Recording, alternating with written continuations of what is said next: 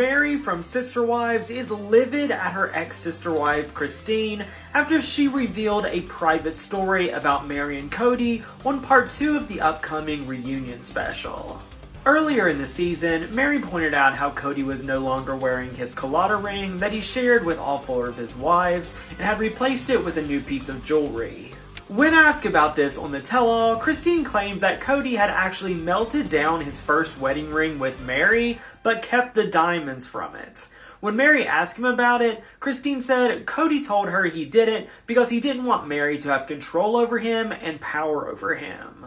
Well, Mary found out about this and she's furious. She said that Christine brought up a story that I have never shared publicly. She said, "This is a story for me to tell how and when I want to, and not for somebody else to take it upon their self and tell it." And she can laugh about it all she wants, but if she wanted to share it, she would have in the past 13 years.